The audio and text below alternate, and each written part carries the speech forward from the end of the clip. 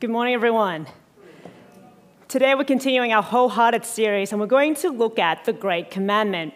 Once upon a time, a curious teacher of the law asked Jesus, of all the commandments, which is the most important? And Jesus replied, the most important is this: Hear, O Israel, the Lord our God, the Lord is one. Love the Lord your God with all your heart, with all your soul, with all your mind, and with all your strength. The second is, love your neighbor as yourself. Now, we've heard it many times before, but today I hope to analyze this important commandment with you together, and I hope it will continue to inspire us into wholehearted devotion and worship to God. Let's pray before we get into it. Lord Jesus, thank you for gathering your people together here in person and online. Thank you, Lord, that we can worship and praise you. And thank you, Lord, for your word. Thank you that you still speak to us today. And I pray that you would inspire us and challenge us and encourage us to continue to understand what it means to be wholehearted to you. In Jesus' name we pray. Amen. So today, there's three main parts we'll be exploring. The first is Jesus gives us a new standard to wholehearted. The second is that Jesus says to be wholehearted is to love. And thirdly, Jesus says being wholehearted is more important than sacrifice. So let's look at the first one first. Jesus gives us a new standard to wholehearted. To understand this statement, we need to look at other supporting passages to get the full picture. So firstly, let's think about John chapter 13, verse 34. Do you remember that verse? Jesus says, "A new command I give you, love one another. As I've loved you, so you must love one another." Jesus is saying that loving our neighbors is a new commandment. Have you ever thought about this? It's strange though, because technically it's not a new commandment, right? It's an old commandment, an Old Testament commandment found in Leviticus chapter 19, verse 18. And also the commandment about, Hear, O Israel, the Lord our God, the Lord is one. Love the Lord your God with all your heart, soul, mind, and strength can be found in Deuteronomy chapter 6, verses 4 to 5. So this is strange. Jesus knows his scripture well, yes? So he wouldn't have made a silly mistake. Now there's a reason why he said that this is a new commandment. The context of this verse from John comes after the Last Supper. Jesus had a Passover meal with his disciples. He washes the disciples' feet. He predicts Judas' betrayal, and then he gives a new commandment to his disciples: love one another as I loved you. It seems like Jesus has highlighted what love is through his servant-hearted actions. And so what I'm trying to get at is that when we think about loving God and others, we now need to see it through the lens of Jesus, because he demonstrated for us perfect obedience and perfect sacrifice. Are you guys with me? Now, it doesn't mean that the Old Testament doesn't understand what love is, and it doesn't mean that Jesus is saying that the Old Testament is wrong. In Matthew chapter 22, verse 40, Jesus said that these two commandments, love God with all your heart, soul, mind, and strength, and love your neighbor, these are the foundation on which the entire law and prophets, aka the Old Testament, are based on. So the exact wording in that verse says, Jesus says, all the law and the prophets hang on these two commandments. God is love. And he created us to be creatures who know how to love God and others. Throughout the Bible, we see God demonstrate his love in numerous ways. And he's commanded us to love him and our neighbors.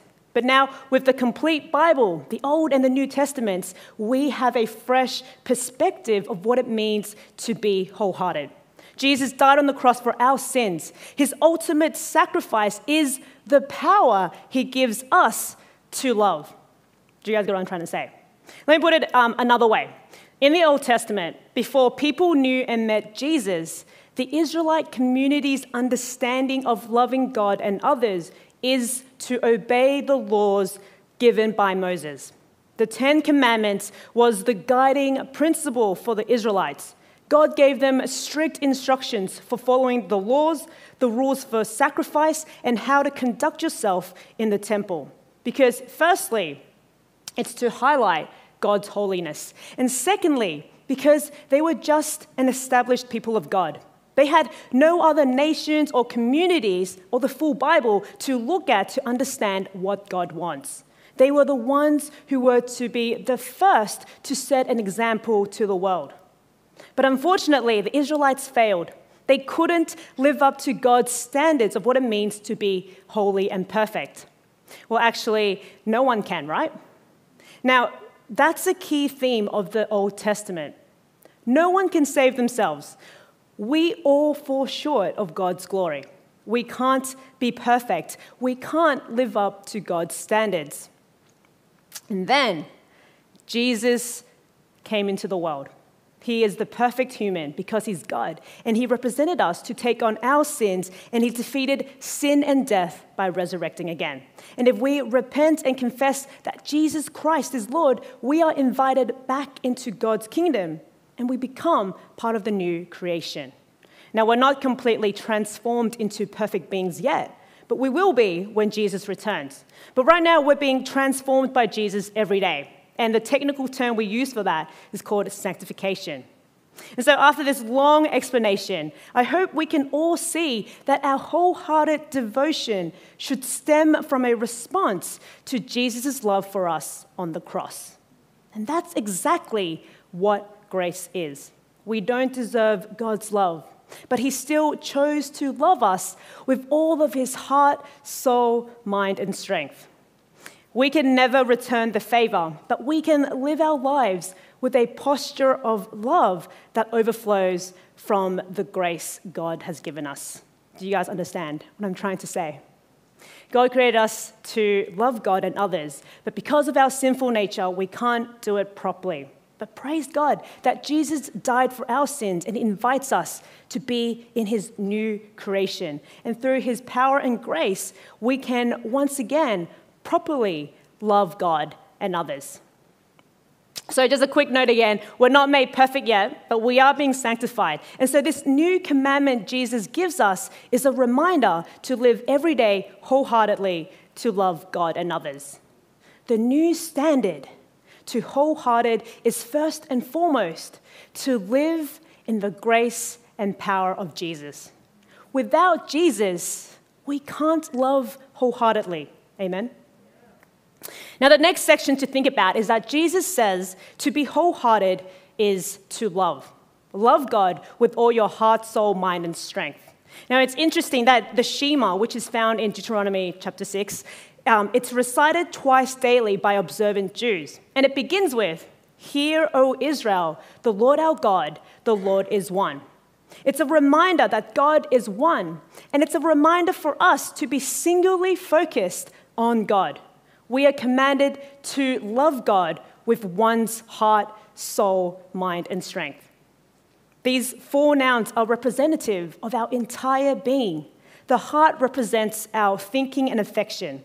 Our soul represents our desire and feeling. Our mind represents our understanding. And our strength represents our energy and power.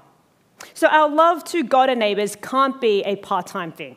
When we commit our lives to God, it's not just carving out a Sunday morning or an evening to come to church. And it's not just carving out a midweek evening for life hubs. Our life revolves around this new identity Jesus has given us. And the core of our identity is love. So what does it look like? Now, it's hard to tell you exactly what it should look like because our lives are so different. My life characterized by love will look different to yours, but it should stem from the same place, the grace and power of Jesus. I can't tell you day in, day out what your life should look like, but I can tell you what values we should have. Jesus loved from a place of obedience, humility, and sacrifice. And that's what our lives should be like too.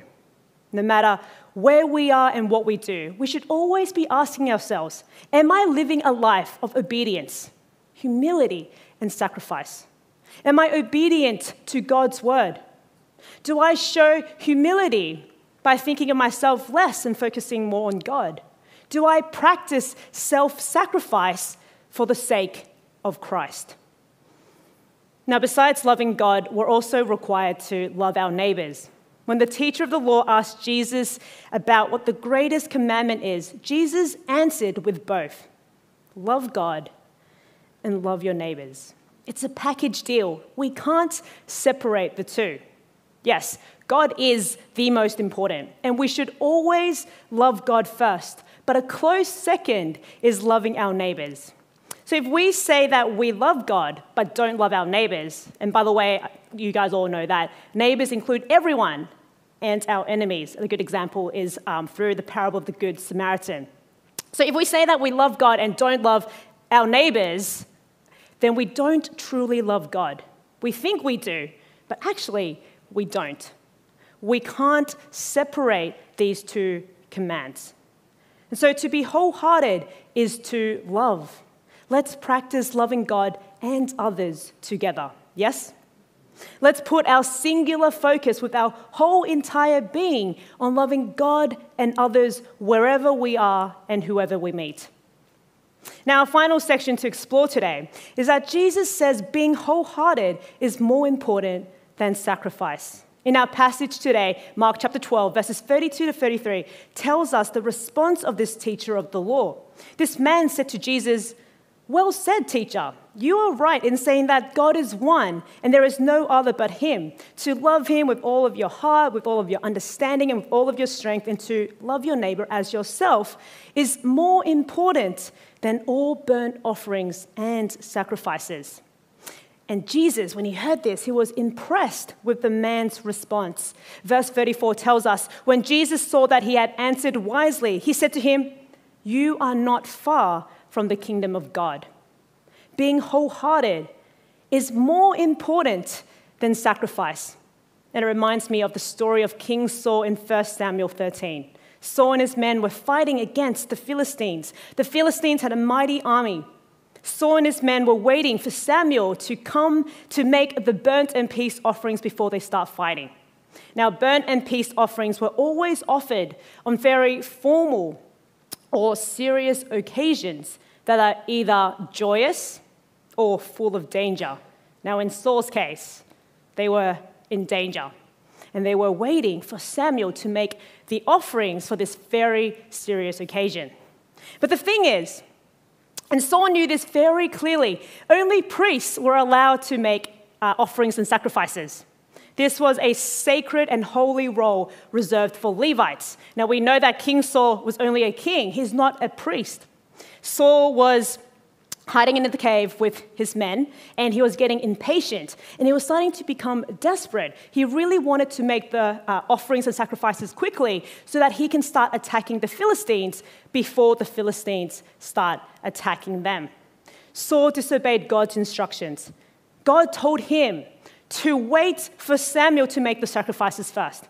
He didn't wait for Samuel, and he made the sacrifice himself.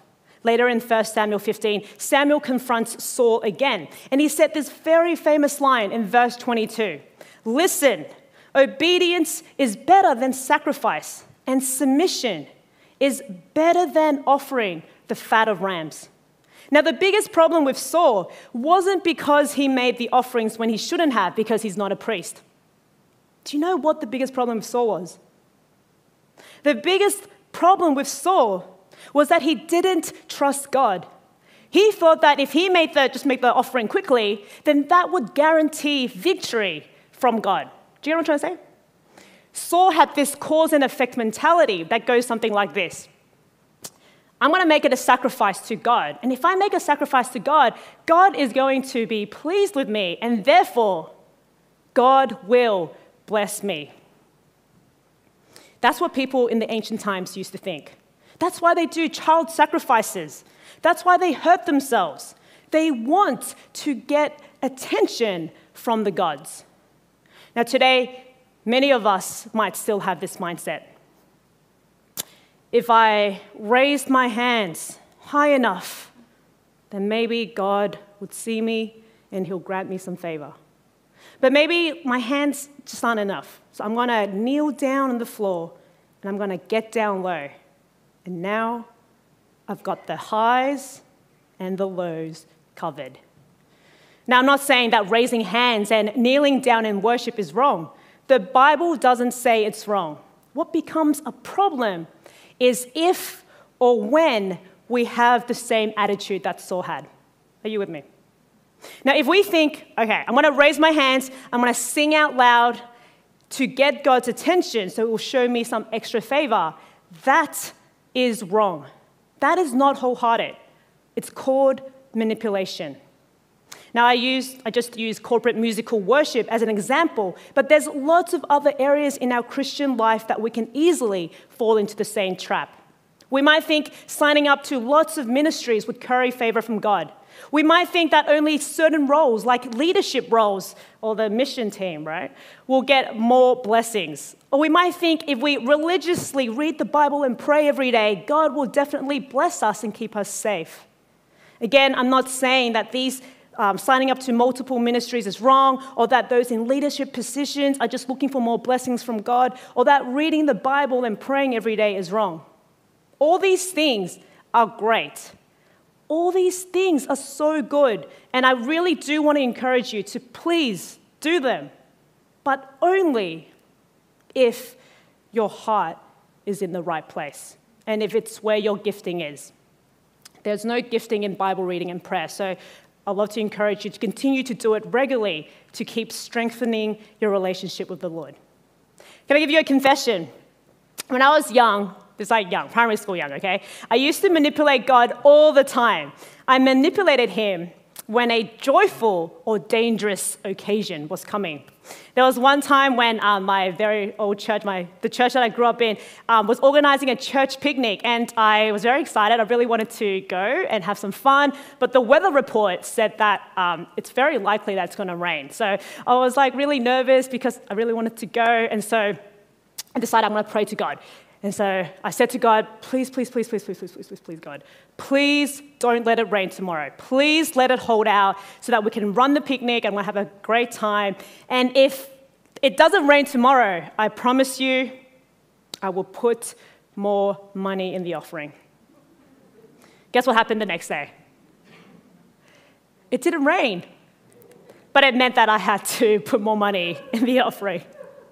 Just kidding. Well, it didn't rain, actually. The picnic went ahead. I had a great time. But I'm pretty sure God didn't hold the rain because I manipulated him. I think there were other reasons. I also manipulated God when I wanted to do well in school. I told God, if you let me do well in my tests, I promise you I'll go to church every week. Now, that didn't work because my tests didn't always go well. But I'm glad that I'm still committed to church. My parents found out quite quickly that that was sort of how I prayed sometimes. And that's when they sat me down and they gently told me that we, or specifically me, shouldn't manipulate God. Samuel said, listen, obedience is better than sacrifice, and submission is better than offering the fat of rams. Imagine if your whole life you thought what you were doing was what God wanted you to do. But you get to heaven and you see God face to face, and he tells you that you had it all wrong. Your heart wasn't there. Can I give you an illustration? During lockdown this year, I decided to challenge myself by doing some running. Now, I've never properly done running before, and so this was new and exciting to me. And because I wanted to take it seriously, I decided to buy myself one of those sports performance watches, the one that does running. So I got it. It was actually very motivating. It had all the stats that I needed to help me understand and all that kind of stuff. So this was halfway through lockdown, and I said, okay, I'm going to start aim for a small thing. I'll try just less than 4Ks. And I wasn't sure that I could do it, but I was very surprised that actually I did run under 4Ks. And that really inspired me. I felt good about myself, like the mental health was good and all that kind of stuff. And I decided that I'm going to try every after once or twice training, I'm just going to up it a little bit, if you know what I mean. And so after a few weeks, right, I eventually was able to do 8Ks. I'm like, wow, everyone's like, are you kidding, Rachel, 8Ks? Like, for me, it's a huge achievement, right? 8Ks, and then I felt like I've conquered this, and I want to push myself even more. And I said, okay, Rachel, can you do this? Can you do 9Ks?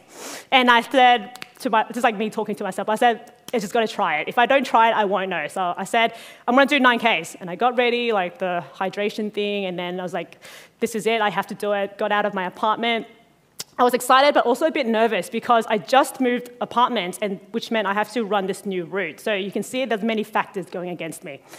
So I was like, started running. At first it's okay, yes, because like the beginning stages are always great. Started running, and then I kept running, and then by the 7K mark, you can imagine I was like huffing and puffing. It's very tiring. And it was like to the 8K mark, I was already groaning out really loudly, like the pain. I just couldn't hold it in myself. And people around me were starting to like move away really quickly because they probably thought I have COVID or something. I'm not kidding you, it was like, actually I shouldn't replicate, it was just so embarrassing. Anyways, eventually, about 50-ish minutes later, I actually completed the 9K run. And I was so surprised, oh, thanks guys. That I did not expect, thank you. I was so proud of myself because this is a personal best, and I couldn't wait to share it with my watch. And so I've done the 9Ks, I stopped the watch, and you know how they do the analysis, and then they'll give you all the stats, right? So I stopped it, it gets like a few seconds, and during those few seconds, I was thinking to myself, like, I wonder what my watch will tell me today. Like, is it gonna have a party emoji? Is it gonna say, well done, Rachel, a new personal best? I was just so excited. And so after a few seconds, the stats come out. And then my watch tells me, training status, unproductive. What? Training status, unproductive. Like, are you kidding me? I was like legit thinking to myself, were you even there when I killed myself running those 9Ks, sweating, groaning out in pain, embarrassing? I'm pretty sure there are people in the neighborhood who, like, they saw me and they're like, it's Rachel.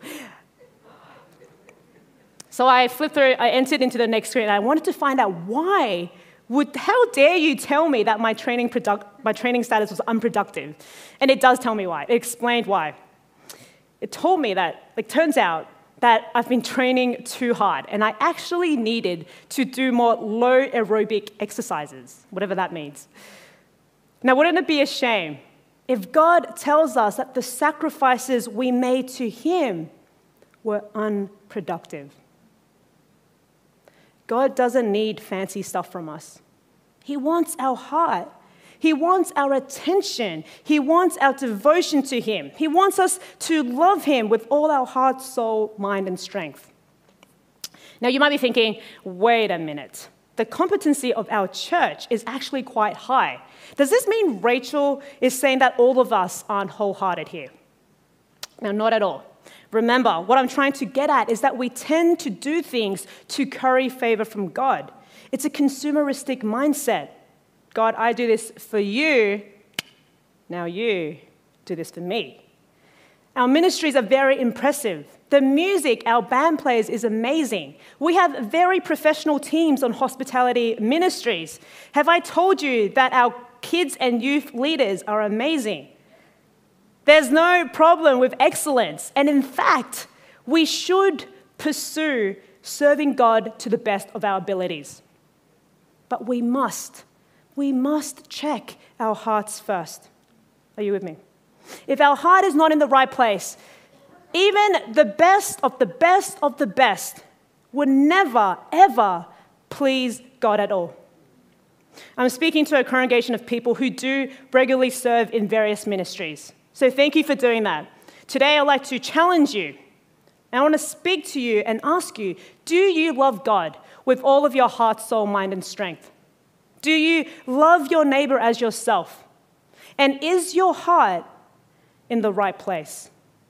Do you do things hoping God will bless you more? Do you help your neighbor hoping they'll return the favor to you someday?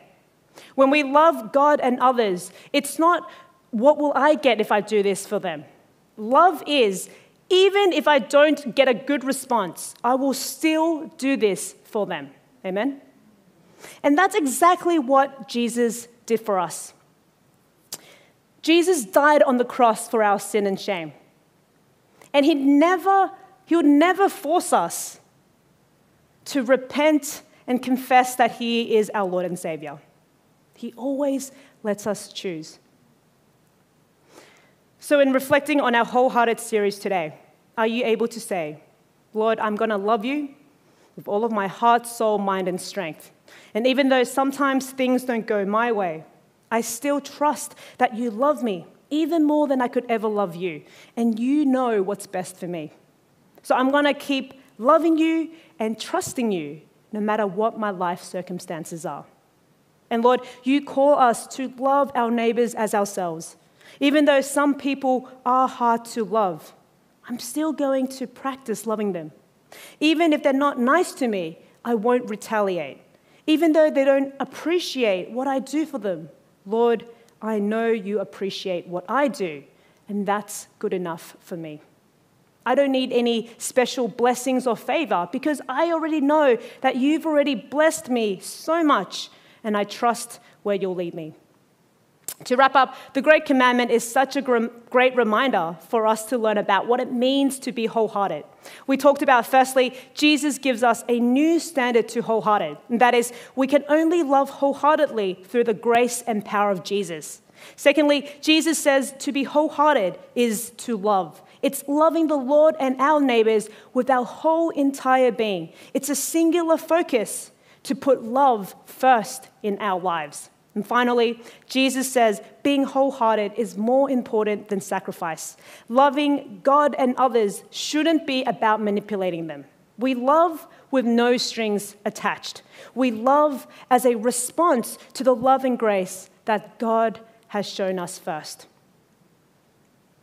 Let's pray together. Heavenly Father, I thank you so much that you loved us first, that you would send your Son to die for us.